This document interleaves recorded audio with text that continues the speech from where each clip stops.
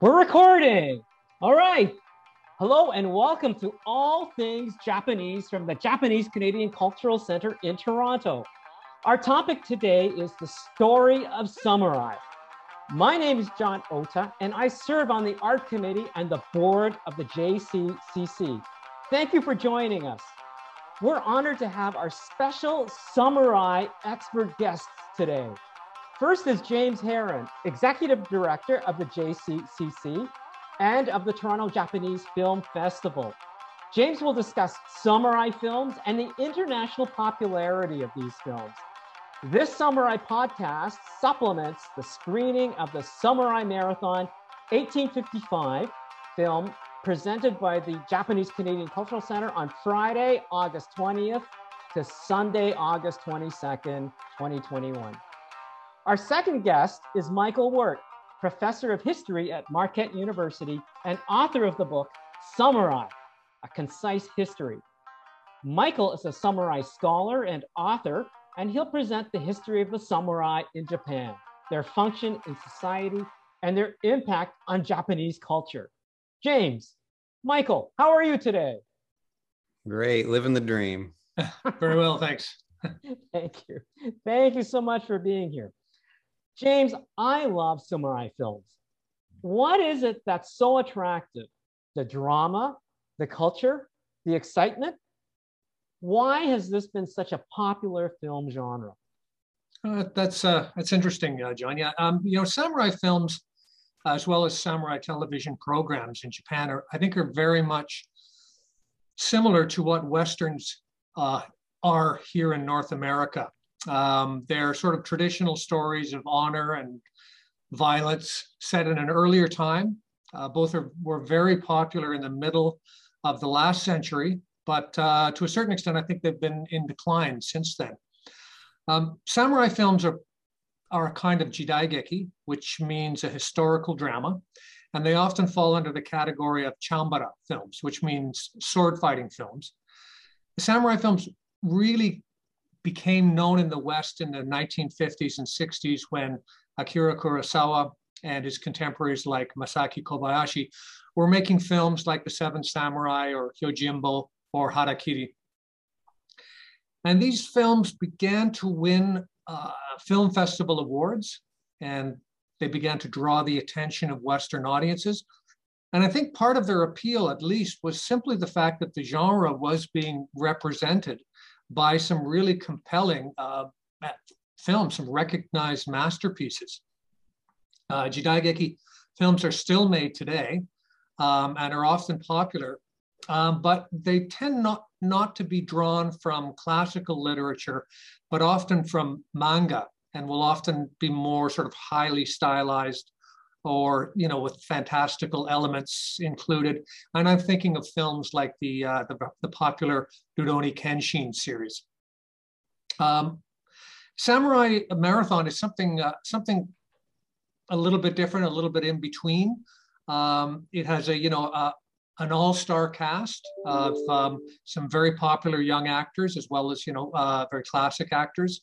It's actually directed by a British director, and it has a British producer as well, and a magnificent score by Philip Glass.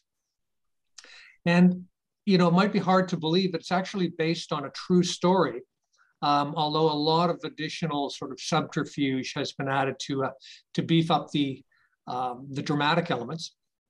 But it takes place in the 1850s, so around the time of the arrival of Matthew Perry's Black Ships. So this prompted a lot of odd reactions around the country, because again, Japan had been closed off for centuries to the outside world. And one lord in Annaka decided the best way to prepare his troops for the onslaught of modernization was to hone their mental and physical discipline through a marathon, through running. So this tradition was sort of revisited back in 1975 and has become an annual event in the Annaka, with most participants participating in traditional Japanese garb. And it spawned a novel in 2014 by Akihiro Dabashi, and now again Bernard Rose's film, which we'll be able to enjoy this weekend. So yeah, so I hope everyone watches it. It's a lot of fun. That's great. Thank you so much, James. That sounds like a fascinating film. That's wonderful. Thank you for that. Thank you for that description. I'll be watching for that this weekend. Michael Wirt, Yes, welcome sir. to the Japanese Canadian Cultural Center. Thank you for being here. This is great. It's so nice to have you. And My welcome pleasure. to Canada. My Welcome pleasure. to Canada. Michael Wirt is Associate Professor of East Asian History at Marquette University, specializing in early modern and modern Japan, and he's a leading scholar of Japanese and samurai history. Michael Wirt is the author of Samurai, A Concise History, a lively and approachable introduction to the samurai class and its influence on Japan. Michael, who were the samurai? What is their history and what was their role, please? Right. So if we talk about the Tokugawa period, also known as the Edo period or early modern Japan, the time period in which this film takes place, the samurai have become essentially sword-wearing bureaucrats, right? So there's one famous scholar who said that samurai go from being sword-wielding warriors to sword-wearing bureaucrats. And I think that comes out really well in this film. I've seen parts of this Samurai Marathon film before, and they do a great job of illustrating how a lot of the samurai are out of shape because they're accountants. Yeah, they have swords. Yeah, there's some legacy of them having been warriors at one point. But, by the 19th century, even into the 18th and 17th centuries, they're largely divorced from war. But if we go further back to the origins of warriors in general, say like the 8th century or the 9th century, what constitutes a samurai is somewhat ambiguous. On one hand, samurai literally means one who serves, and so they are a certain rank of nobility whose function is to kind of manage and gather warriors who would not be considered samurai, mercenaries or vassals, retainers. And their function was essentially to act as a national guard of sorts. They would go after criminals, they would put down rebellions, they might put down campaigns by the so-called barbarians, which would be groups of people way to the northern part of Japan or way to the southern part of Japan. They might prepare for a possible invasion from the Korean kingdoms or from China or something like that. And so in those days, what constitutes a samurai is kind of ambiguous. All warriors, all samurai were warriors, but not all warriors were samurai nonetheless. Then we get into the Middle Ages, let's say around the 15th, 16th centuries, where you have large scale combat, the Warring States period, where a lot of Kurosawa films take place in that time period. And there again, you have a much kind of broader definition of warriors. Some of them were warrior families from centuries before. Some of them were new warrior families. But you can kind of go across the commoner samurai line in terms of status. But once we get into the Tokugawa period, again, when this film takes place, it's very strictly divided who counts as a warrior and who does not count as a warrior. But warrior is simply the kind of English translation of a group of people who are warriors in name and in legacy and in cultural markers, but aren't necessarily engaged in warfare itself. I'm so glad that you're here. Thank you so much. So, how did you come to study samurai?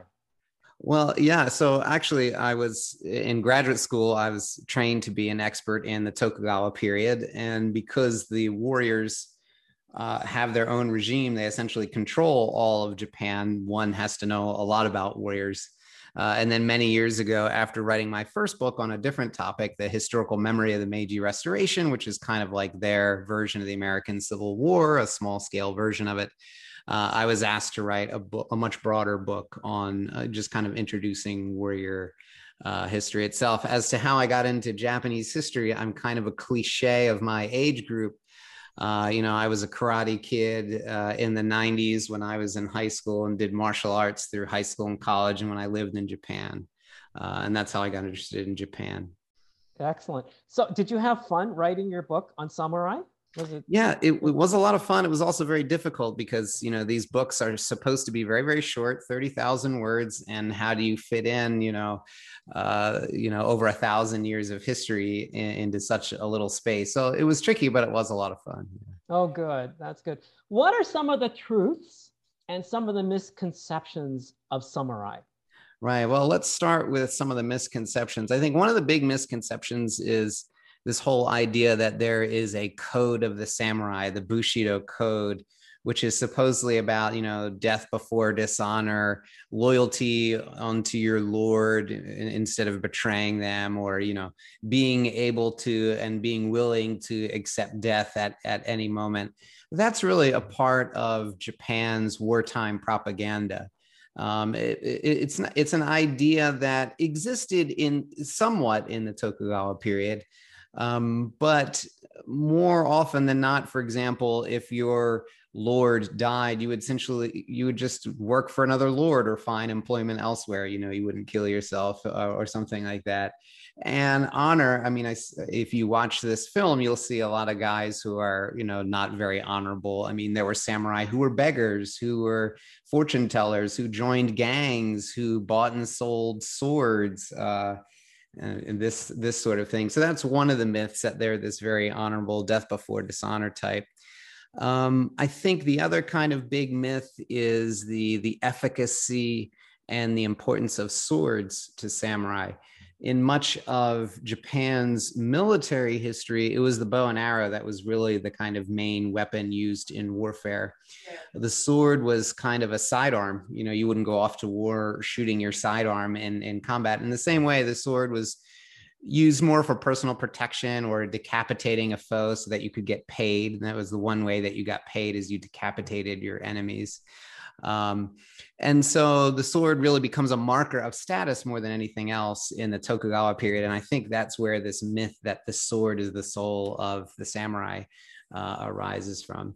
As for some of the truths, I think a lot of newer films like Samurai Marathon do a pretty good job of depicting the kind of various different types of samurai one would see. In other words, you'll see a lot of recent samurai films that will show samurai who are not good at swordsmanship, who are out of shape, who are kind of lowly and, almost like a beggar or something like that. And I kind of appreciate that kind of new way of portraying more accurately what some of the samurai were like.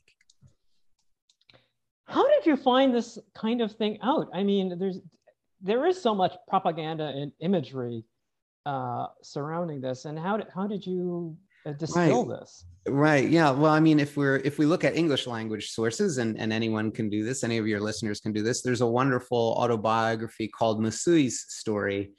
It's out of print, but you can buy a used copy very cheaply. And it's essentially an autobiography by a low-ranking samurai who is essentially telling his son, look, you need to be better than me. I was a beggar. I was a fortune teller. I was a gangster. I was under house arrest for a while, So we do have translated into English memoirs, autobiographies, and other commentaries that kind of give you a sense of, wow, the samurai weren't all this kind of, honorable stuff that we might have seen in popular culture in the United States from the 1970s or something like that, right? Which had bought a little bit more into the propaganda about samurai that was popular during the wartime. Yeah. Okay. Is there a samurai influence in Japan today? What's the impact of samurai today? Yeah, gosh, impact. I don't really see a lot of impact on Japan today, other than they're kind of a source of pride in terms of history, something that makes Japan unique, something that makes Japan different from other East Asian countries, for example. Something that Japanese can point to and say, look, here's something cool that people abroad like to see, samurai, right? Samurai in manga, samurai in anime, and this kind of thing. That's where I think a lot of the influence is. Sometimes I hear, maybe I'm mistaken, but so and so, the head of a corporation, comes from samurai, and I think that samurai culture is in their company. Is that a myth? Yeah, that's largely a myth. I mean, samurai never made up more than 8% of the total population of Japan during the Tokugawa period. And I don't really see a lot of people claiming samurai status as a point of pride.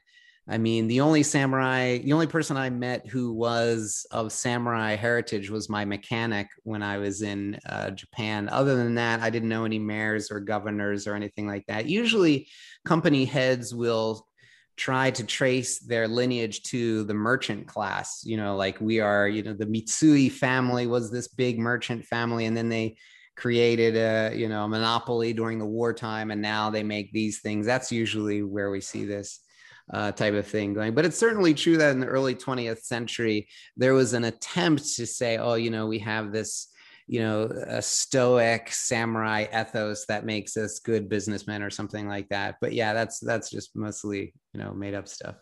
Right. Well, you know what? Samurai mechanic works for me, Michael. James, do you have anything to add to this? Actually, no. I'm fascinated to hear Michael's description of samurai. I've always tended to look at samurai culture through the movies, and this has been fascinating. Thank you. Yeah, entirely fascinating. Thank you. Thank you, James. Thank you, Michael. Thank you, Michael, for those reflections. I think you've really contributed to our understanding of samurai. So information on Michael Wert's book, Samurai, A Concise History, will be on the podcast website of the Japanese Canadian Cultural Center. That's jccc.on.ca. Michael, did you want to add anything about your book? I think you mentioned it's coming out in paperback. Right. There is a paperback version of this book, Samurai, a very short introduction that came out at the end of June. So if you're looking for a slightly less expensive copy, it's a couple dollars less expensive. You can also find that on Amazon. That's great. And if you could send us any additional information about your book, we'll post that. Okay, great. On the website. That would be wonderful. Again, this Samurai podcast supplements the screening of Samurai Marathon 1855 film presented by the Japanese Canadian Cultural Center on Friday, August 20th and through to Sunday, August 22nd. You can buy your tickets for the film at jccc.on.ca. In conclusion, I want to thank our guests today, James Herron, yay, thank you, and Michael Wirt. Yay! Thank you. Thank you for coming here from the United States. We hope that you've enjoyed listening to our discussion on the story of samurai. Thank you for joining us today. My name is John Ota, and this has been All Things Japanese from the Japanese Canadian Cultural Center in Toronto. Arigato. Arigato. Thank you very much. Sure. Thank you. Thank you. Thank you. Okay.